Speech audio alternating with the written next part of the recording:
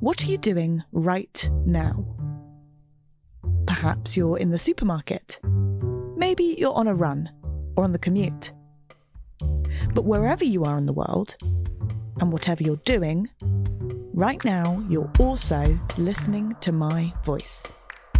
This is the power of podcasts. The ability to communicate with your audience in an intimate and intentional way through audio. I'm Bea Duncan, Senior Partnerships Producer at Intelligence Squared. We've been a world-leading forum for talks, debates and events for over 2 decades. And we also use our cutting-edge curation, creativity and editorial expertise to elevate your brand to new audiences with podcasting. Intrigued? To find out what we can do for your organisation, book into a free consultation with me today.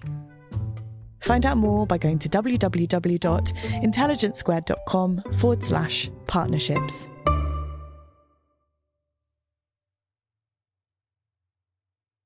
Hi everyone, Connor Boyle here. Just a reminder, you can take your Intelligence Squared experience deeper with Intelligence Squared Premium. You'll get an ad-free feed, 1 early episode per week, 2 bonus episodes per month, discounts on Intelligence Squared Plus, priority access to our live in-person events, and access to our premium monthly newsletter. Sign up at iq2premium.supercast.com. Thanks for all your support.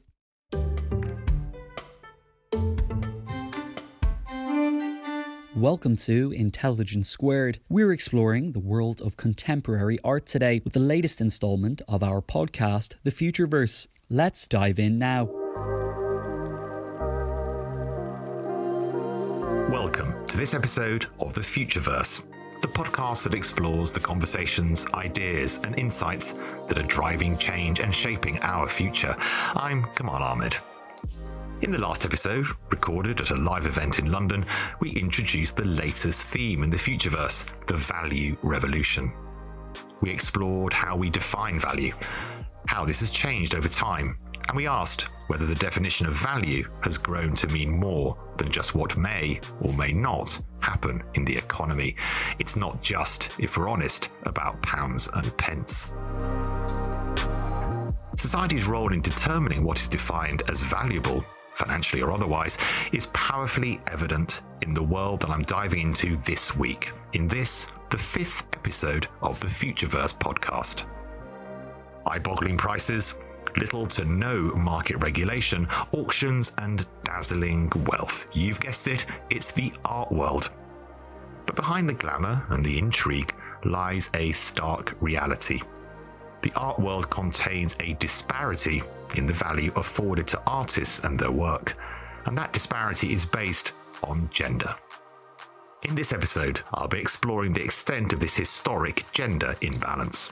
Art history itself has been a huge problem. Art history has done a shocking amount of damage to our understanding of female artists. The Royal Academy of Arts in London, one of the most major museums in the world, they've still never had an exhibition by a woman artist in their main space. Next year will be the first with Marina Abramović, but it's taken over 250 years. And I'll be asking how women came to be sidelined in art history.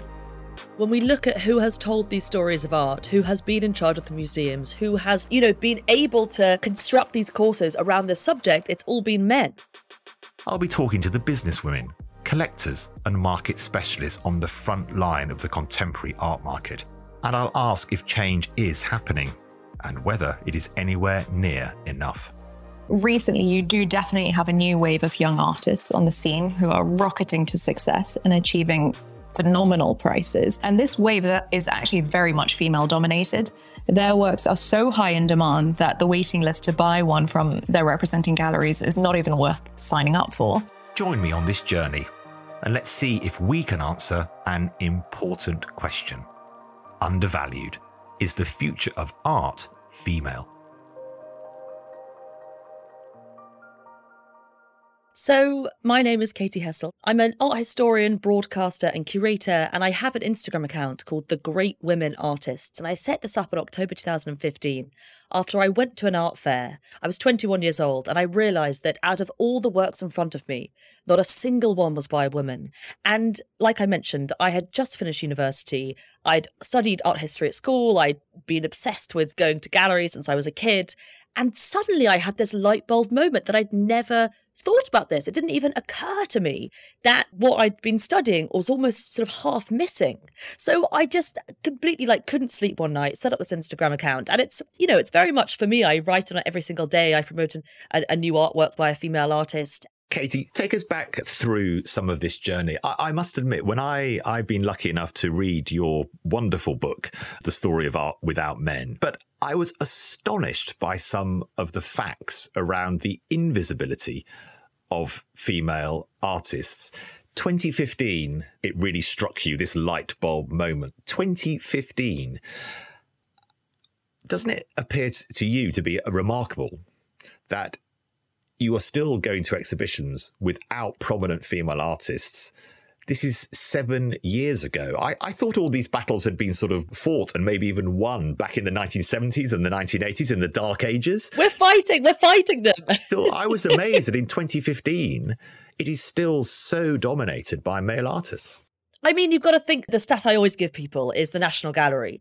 1% of the collection out of 2,300 plus artworks, 21 or 23 are by a women artist. And that is shocking because it's almost as though the gatekeepers have almost actually written women out of art history. And it's fascinating how little the public know about women artists as well and how many they could name. So I conducted a YouGov survey in about March earlier this year, and the results showed that 30% of people could name no more than 3. 83% of 18 to 24-year-olds could name not even 3, and more than half said they'd never been taught about women artists at school. But I mean, do you find these statistics shocking? Because when you look at the fact that the Royal Academy of Arts in London, one of the most major museums in the world, they've still never had an exhibition by a woman artist in their main space. Next year will be the first with Marina Abramović, but it's taken over 250 years. I mean, how many women artists did you know? Because when I was 21 setting up that account, I probably couldn't have named more than 20. And that's an art history student. I did your test, and I must admit, you do struggle. It's incredible. This was such an eye-opener for me. Katie, give us some sense from your studies and the work you've done about, let's start with the why. Well, I think it's because of the gatekeepers. When we look at who has told these stories of art, who has been in charge of the museums, who has been able to construct these courses around this subject, it's all been men.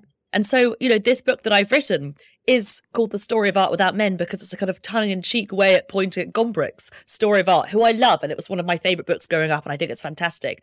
But he didn't include a woman until the 16th edition, and that's the edition that people use now. And there's only one woman artist highlighted in it, that being Kata Kollwitz. And actually, that's not good enough. So I just feel like it's just essential that these stories get told. How did this gatekeeping come about? I wanted to find out more about why female artists are all but absent from the art historical record. Rose Bolston is an art historian and the founder of Artscapes UK. And Rose, a particular area which we're going to talk about and are discussing throughout this podcast is the lack of visibility, particularly of female artists, whether they are white female artists of colour, female artists from different backgrounds from the usual Western background. Why is it not only appear exclusive, but appear exclusively male? Well, there are a number of reasons behind this. If we're talking about European female artists, which is my area of expertise, we have the first major problem of domestic expectations, of course. Society demanded that women produce children and not art. And of course, this made it really challenging for many, not all, but for many women to practice. And then you also have the institutional obstacles. Even if women were able to practice, it's been very hard for them to become an apprentice within a studio, and therefore it's hard for them to learn the intricacies of the different techniques that are being discovered and applied. Women were never able to join life drawing classes, and that was a big problem when the nude was an absolutely critical part of the art that was deemed to be the most superior. And I'm talking about history painting. Very, very few people were accepted, or women, were accepted into academies. And in academies, they could receive training, but also funding and a ready list of patrons as well who are ready to commission them. So the institution has been a problem. But then art history itself has been a huge problem. Art history has done a shocking amount of damage to our understanding of female artists. And there's one appalling example that I just want to tell you about. If we look at an artist such as Judith Leyster, who was a brilliant Dutch Golden Age artist working in the 17th century. She was working in this very popular type of painting called genre painting alongside famous artists like Frans Hals and Gerald von Honthurst. And in the late 19th century, when the Dutch Golden Age art started to become really popular again and the market was growing for this type of art, we find cases of dealers changing the attribution so as to sell paintings for more cash. So Judith Leyster, for example, was a woman, and it was deemed she wouldn't sell for half as much as Frans Hals. So we know that dealers have changed the signature on her works of art in order to sell her paintings as a Frans Hals painting and make loads more money. It's just unbelievable. And no wonder artists like Judith Leyster has fallen away from the story. That's a remarkable story, and one that demonstrates an awful type of appropriation. According to Katie's book, the highest price fetched at auction by a living female artist, Jenny Saville's Propt, was just 12% of that of the highest price achieved by a male living artist, David Hockney's Portrait of an Artist, Pool with Two Figures, which topped £90.3 million. The most expensive painting ever sold, Salvator Mundi by Leonardo da Vinci, fetched $450 million, while the world record for a female artist, Georgia O'Keeffe, was just $44.4 million. That's a tenth as much. Katie Hessel again. Well, I think it's the monetary value we place on society, right? So it's like when you look at the gender pay gap, it's insurmountable. It's so imbalanced. And actually it stems from society in a way. We can't change auction overnight. What we can do is pay women more and put more women in positions of leadership. And so more women have money, and so more women can fund things. You know, we look at the Lionesses, we look at how brilliantly the England team did because they were funded properly and they won the Euros, you know. And then also it's about giving them recognition. So it's how many Leonardo da Vinci exhibitions have there been? Probably like thousands a year, I'm sure. And so his value is obviously going to go up. The prestige is going to go up. How many books have been written on? How many documentaries? You know, it's about making these names headline mainstream names. And with men, it's been done time and time again. There are about 1,000 Warhol documentaries and Warhol exhibitions. There was an exhibition at Tate a few years ago dedicated to 1 year of Picasso's life in 1932. Yet how have you ever even seen that by a woman? Never. And so it's about pushing them into this mainstream place, making them household names. The price difference is not due to any idea of inherent quality, but due to the value we, as a society, place on different creators of art. But what determines who and what we value? That's a complex question, but as Katie touched on there, museums and institutions have a role to play in deciding who we, the audience for art, recognise as valuable. I wanted to find out more about the role of museums and institutions in tackling the financial undervaluation of female art. Alia Al-Sanusi is a cultural strategist, patron and philanthropist. She sits on the Tate's Middle East Acquisitions Committee. I started by asking her whether the museums she worked with were doing enough to promote the work of female artists. Yes, I think galleries are definitely still very market driven. I think that's a kind of completely different conversation. Galleries, of course, look for women artists that they can rediscover and then make a lot of money by, the work used to be $30,000 and now it's a few hundred or, hopefully millions. But I know the museums I work with closely, like Tate, the Guggenheim, they are absolutely actively in every single meeting, every single day, rethinking how they're approaching their collections and how they're approaching their shows, and how, of course, they have to keep a balance of showing audiences what audiences are familiar with. And this idea of the blockbuster, that's also up for debate. Is that really necessary anymore? Is that really real? Or is it just a marketing manufacturing? But no, museums are absolutely actively rethinking that. And I always say, like, Soul of a Nation, to me, was a groundbreaking show that changed the way we look at art history and changed the way we look at art.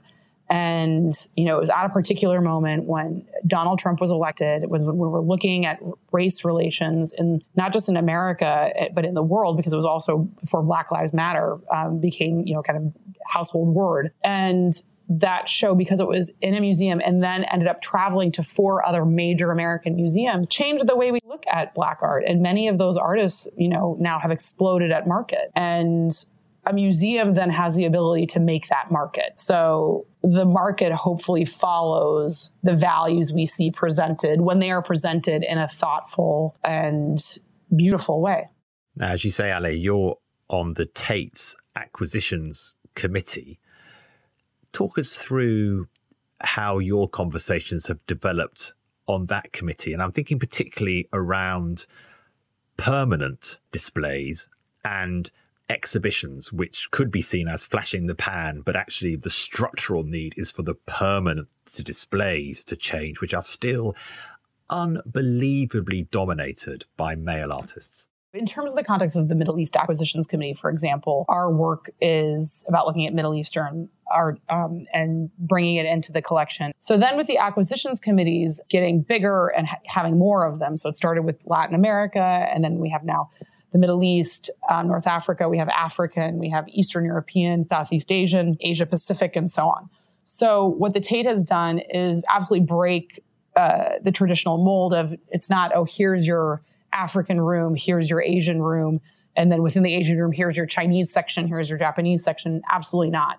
Tate has really rethought the way in which you see a permanent collection. And obviously don't forget, and for our audience who are not familiar with the way in which the UK and the government supportive institutions go, is that a permanent collection, because it belongs to the people, and because the Tate is a government institution, that is always free to the public.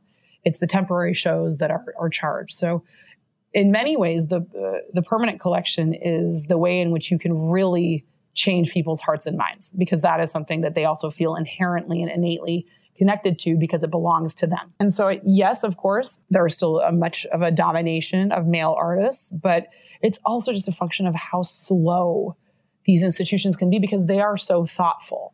Of course, they're trying to integrate women as fast as possible, but it doesn't happen overnight. I was very lucky to be able to donate a work by Latifa Ashak, a female artist who's Swiss-Algerian, to Tate, and they absolutely wanted her, but it took 2 years to get all the paperwork and things done.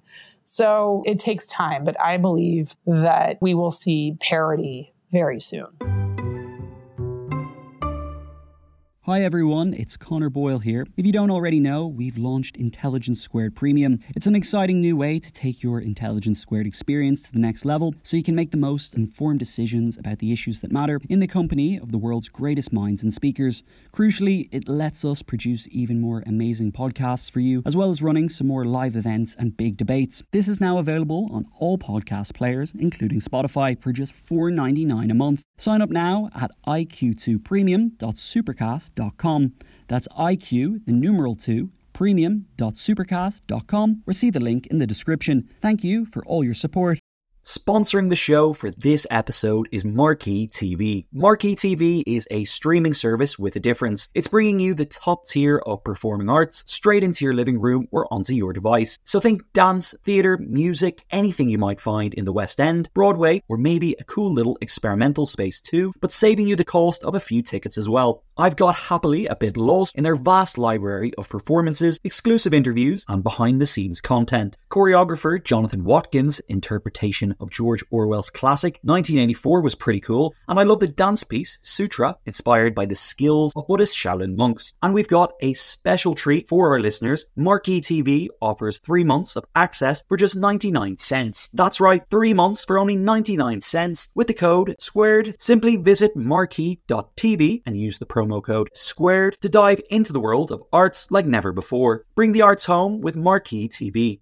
The events calendar is filling up here at Intelligence Squared, and to create each one, we obviously rely on some brilliant guests and onstage talent. But behind the scenes, there's also a producer, a production team, and the budget in the mix too. You've got to keep an eye on all of that stuff in one place. NetSuite is the #1 cloud financial system, bringing accounting, financial management, inventory, and HR into one platform, slashing manual tasks and errors. And you can cut the cost of maintaining multiple systems because it's super easy to get started. NetSuite exists in the cloud, you see, no hardware needed, so you're cutting IT costs too. That's why over 37,000 companies have already made the move. And now, by popular demand, NetSuite has extended its one-of-a-kind flexible financing program for a few more weeks. Head to netsuite.com/squared. That's netsuite.com/squared. netsuite.com/squared.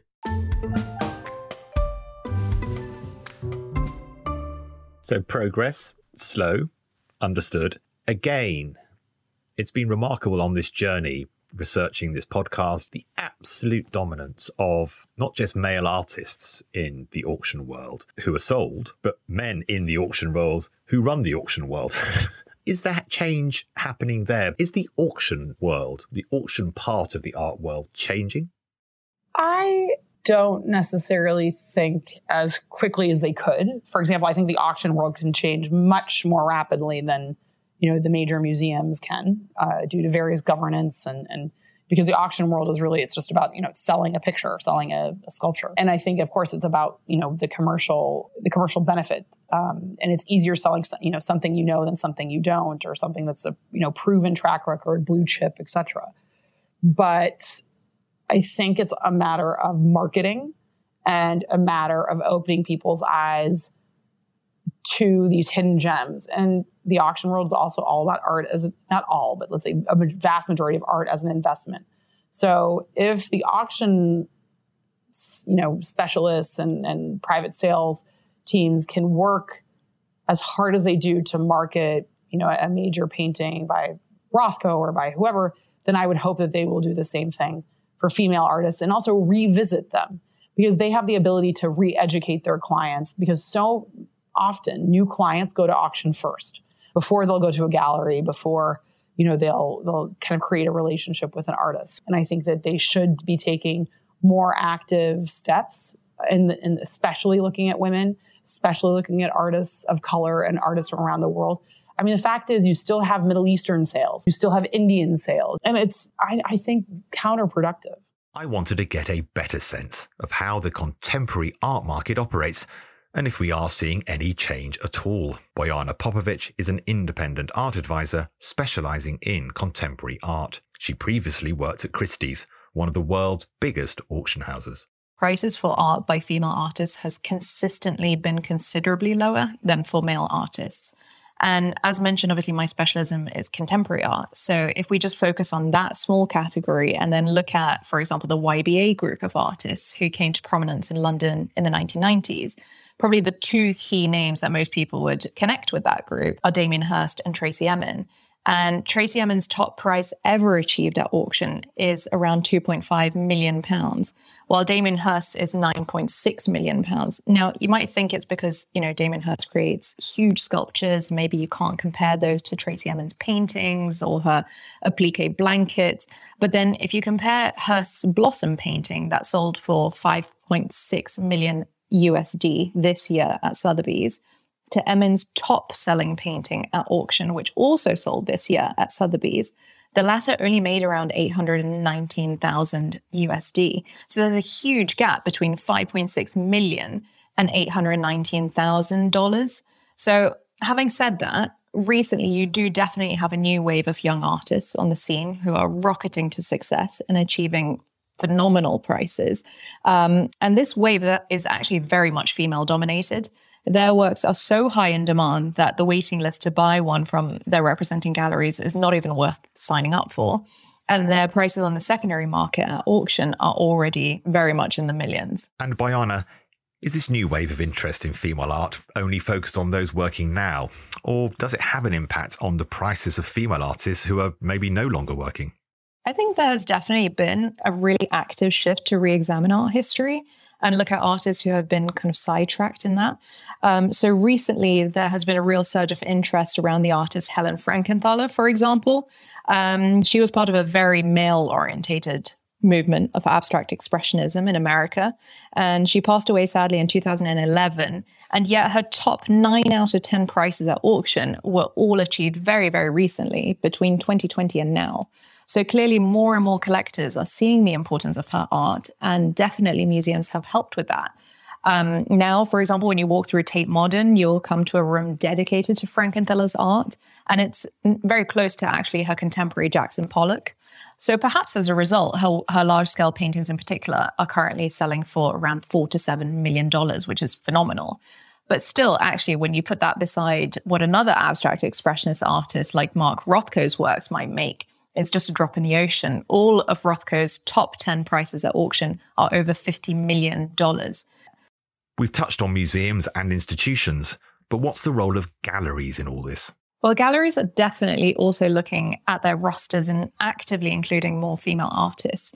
So the big contemporary mega galleries like White Cube or Gagosian or Victoria Moreau, they are really considered by many as tastemakers in the art world. And to put it very simply, almost any artist they show an interest in rises to success because many collectors trust their taste completely. So the artists they add to their rosters sell out, and then this generates huge demand and drives their prices even higher. And that's really kind of simplifying the process, but to get the gist, they have a real responsibility in that sense to broaden their portfolios to include more female artists. And I think they are definitely moving in the right direction. I mean, walking around Frieze Art Fair last October, I was actually pleasantly surprised to see female artists represented so well. However, when you look at actually the gallery's list of artists, still only around 30% are female. So it's still very far from being even. What is Katie's view on this? We're living in this age of change so much right now. But it's also, important not to exploit artists' values as well, because I think what we're seeing at the moment is a lot of demand for young women artists, especially, which is a very sort of contentious issue. But, progress is happening completely. I mean, I interned at Sotheby's in about 2012, this time 10 years ago, and there was not a single woman artist on the walls. And now people are putting them as their lot one. They're really prioritizing them because value has gone up because of the way that people like Cecilia Animani putting women at the forefront. It's upping their value. It's so vital. But how many male curators did that? None. So it's about putting women in these spaces of leadership, and change will happen. Progress will happen. You mentioned Cecilia Alemany there. Now, she's a curator who has done so much to put the work of female artists front and centre on the global stage as curator of the Venice Biennale, which this year, for the first time, features a majority of women and gender non-conforming artists. But do you worry, Katie, as you've touched on there, about the exploitation in this market for young female artists because they're seen as something of the moment? The amount of people who say to me, oh, you're so lucky, you are so kind of right place, right time with the women artist thing. And I say, that is a joke. I'm sorry, it was a passion that I loved, but also it was not right place, right time. And also, I don't want this to be a sort of trend, or they're like, you're so lucky you got this on the up. And I say, no, not at all, because I want to do this forever. And I want to make sure that, and like so many like-minded people as well, is to make sure that these subjects or these issues are not trends and actually they are sustained. I really hope that people do not exploit this subject and they actually really look at it meaningfully. Like Soul of a Nation, that exhibition, for me, that changed the game with art. I had never even heard of most of those artists before, and now I see art history in a completely different light. And it's about sustaining these stories. It strikes me that both Katie and Alia have touched on the same exhibition, Soul of a Nation. which ran at the Tate Modern in London in 2017 and highlighted the impact of black artists on American art history in the 60s and 70s. These conversations are not just about how we value female artists, they're about giving credit and providing access, full stop. Who has access to art and history? Who has access to institutions? Who is represented in art? Who gets to see art? And who is able to make and exhibit art? And while change, however slow, seems to be happening in galleries, museums, institutions, and even the marketplace to a degree, are we also seeing new forces emerging outside the traditional ways in which the art world has operated? Maureen Tanguy is the founder of MT Art Agency, the first talent agency in the art world. So kick us off about the agency and how you are trying to change the model. But let's just start in a slightly different space. How does the art world work at the moment, and what are you trying to disrupt? Well, there's a lot of things we're trying to change. So we're going to take a broad perspective. First, you are in one of the last unregulated economical markets, that is the art world. So there's very few rules, in fact, which is why up to a point, because things are currently being changed, money laundering and a lot of things could be happening within it very easily. By the definition, because it's a world and not a sector, you have very little professionalism, which means that, you only have, for instance, one recruitment agency in the UK only in terms of our sector. So it's through word of mouth. There's very few HRs, there's very few processes, there's very few onboarding and trainings of people. And it's the same when it comes to talents. You are, in effect, in a very unequal place to get into, because one, you have to have the right network, but also studying art at university will be £10,000 if you're multiplying this plus living costs. That's very much where you're looking at it. There are so many revenue streams that were not explored in the sector, and that was what was really interesting to us, because all of the talent sectors explore many revenue streams for their talents. That very informal lack of processes, as you say, in the present art world structure for discovering talent, what has that led to? What have been the effects of that present structure that we've had in the type of talent that is able to really get to audiences? Well, I think if you restrict access, you ultimately get, first of all, loads of biases. You get people to reinforce who they are and what they want to see. And I think it's very dangerous, especially when we're talking about the visual world. You're talking about affecting the narrative that people will have on who they are visually by just a very few people. And I think that is incredibly dangerous from a democratic perspective. So I think, to give you an idea, 90% of art professional comes from inherited wealth, which is enormous. So you're not even talking about gender, you're talking about socioeconomics as like the biggest gap, because people come from so much, wealth of networks and pure wealth. And I think in terms of talents, it doesn't mean that some talents haven't broken through, that we're not from these backgrounds, but you need to be connected to get in. The idea of the, romantic artist living in a tiny studio, saved by patrons, is frankly a complete myth. Even a Van Gogh, his brother was one of the most connected art dealer in Paris. And when you track down, actually, that connection is essential. So while, of course, I'm a big romantic, we all love the romantic myth, in reality, it's not there.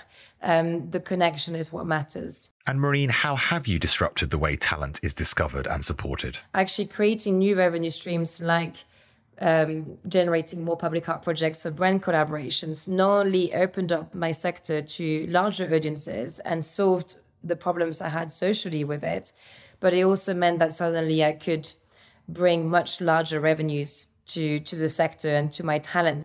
We are opening the World Cup this coming November with a 90-meter sculpture, fully sustainable, by artist Lorenzo Queen. If you think of the millions of kids who have never looked at art but adore football, that's a classic example of a high-level contracts. We're talking about a lot of money that is being put into the artists and into the sector, but actually also the impact on audiences is huge. And I think ISO solutions As I was building the first talent agency in the sector, it was just like, this actually makes sense on all fronts. And equally, from a value perspective, I'm incredibly proud of how we are constantly rethinking the way people are hired, people are trained. A lot of my team would never have been part of the sector if it wasn't through this company, because specifically we've opened up the way to recruit, and same in terms of my talents. I think that's fascinating, that connection of values and what you wanted to achieve in art with the economics of the art industry. And that takes you into very different ideas about what art is. You talk about the visual world, not just the art world, and also areas around sponsorship and what are the commercial opportunities with artistic storytelling, the visual world. What's the difference, Marina? Can you help us between the art world, as people may traditionally see it, and the visual world as you imagine it? Totally. So I philosophically dig down into that answer, because I was like, there must be reasons why they don't want to be part of the everyday world. And Art for Art's sake was created by Gustave Courbet. It's actually French to start with, although the French dropped it and the English kept it lovingly. It's the idea that art is above any other realities. So ultimately could not belong to any social or political context or any other form of context. So I think as I dive into this philosophy, although I again found it very romantic, I don't find it applicable to reality. I found it that it kind of removes the potential of many people to be involved in our sector and future potential talents, therefore. So the everyday, the idea of ultimately art belongs to all of us on an everyday basis. I like calling it a sector because I think a sector, again, involves the fact that many artists today are still asked to work for free. And I think calling it a sector is, again, saying that ultimately, doesn't matter how intellectual, doesn't matter what kind of work this is, they should be valued for it. Because again, that changes socially who can get into it. Because, you know, if you're not paid for something, ultimately, as much as you would want to do it for purity reasons for many years, it's just not feasible. And I'm sure you know, even purely on the pregnancy level, like many women artists drop out for that reason, because there's no support system whatsoever in terms of economics. So it's, again, I kept coming back to the economics, ironically, because I think it's one of the few sectors as a solution. Like the economics somehow were making things fairer. It's what made things more transparent. It's what enabled ultimately more artists to kind of be a part of it. So the word sector, which feels more corporate and probably more economical, reinforces it. And also I think the word visual more than art is saying that actually artists are at the heart of a generation who has never looked at more visuals in our lifetime than ever. We wake up in the morning, there's advertising, political messages, digital messages, like we are surrounded by visuals. So why don't we want people who are caring for those visuals to be right at the heart of it and take a share from it? So it's refraining from, you know, art is something that you may see once every 5 weeks to what if, you know, art is public art, is on the campaigns that we see, is digital, it's literally, we could be surrounded by it, and that could lift us up much higher by having artists running this than purely advertisers or purely placemakers. So commercial aspects, absolutely vital in terms of the value. I love the link between economics, value, and therefore who has access. After talking to Marine, I do feel optimistic. Change does really seem to be happening. What about Katie, the budding young art historian who walked into an art fair in 2015 and was shocked to discover 0 female artists, and who has now written the book she never had access to? What does she hope for? I would like the YouGov poll to be very different for how it was. And I would like kids to grow up knowing that women artists are just as important as male artists, and we actually don't call them women artists. You know, why should this book have to exist? I think it is completely necessary. Like I've said in the book, you know, I don't see any difference between the greatness of artists by any genders. And I just hope success would look like for kids to be interested in art, feel like they belong in this subject and they are worthy of being included as a subject of art. Because that's sort of where it all began for me as well. You know, as a kid going to the Tate Modern and just being startled. And so let's just like turn to one page and talk about this image, and maybe they'll see themselves in it, or maybe they'll remind them of something, or maybe they'll feel something about it. And what's amazing is that if you start people young, then they're forever going to feel like they belong in this subject. And that's the most important thing. And also the Picassos or the Jackson Pollocks that, you know, I write the introduction, you know, you might have heard of all those artists, but have you heard of Lubaina Hamid, Harriet Powers, you know, Lee Miller, Augusta Savage? These people belong. They are worthy of having that mainstream attention. You know, I'm constantly sort of pitching documentary ideas for the BBC, and they're always like, but they're not a household name. And I'm like, because we haven't made them a household name. But if we do a documentary, it will make them a household name. And for me, you know, broadcasting and TV, and that's also very important. And I think that emphasis should be placed on it, because also that's how I got introduced to art growing up, was watching, you know, these art programs on TV and feeling, oh, actually, I kind of understand that because someone's broken it down for me. Here's to making many more female artists household names.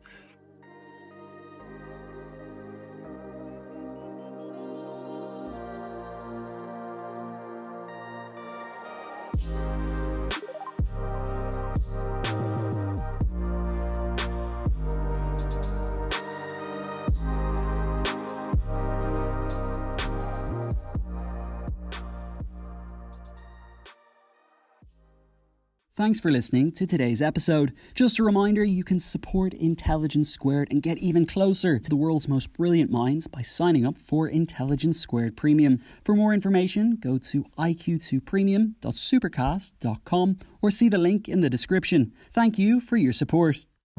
What are you doing right now? Perhaps you're in the supermarket. Maybe you're on a run or on the commute. But wherever you are in the world, and whatever you're doing, right now you're also listening to my voice. This is the power of podcasts. The ability to communicate with your audience in an intimate and intentional way through audio. I'm Bea Duncan, Senior Partnerships Producer at Intelligence Squared. We've been a world-leading forum for talks, debates and events for over 2 decades. And we also use our cutting-edge curation, creativity and editorial expertise to elevate your brand to new audiences with podcasting. Intrigued? To find out what we can do for your organisation, book into a free consultation with me today. Find out more by going to www.intelligencesquared.com/partnerships.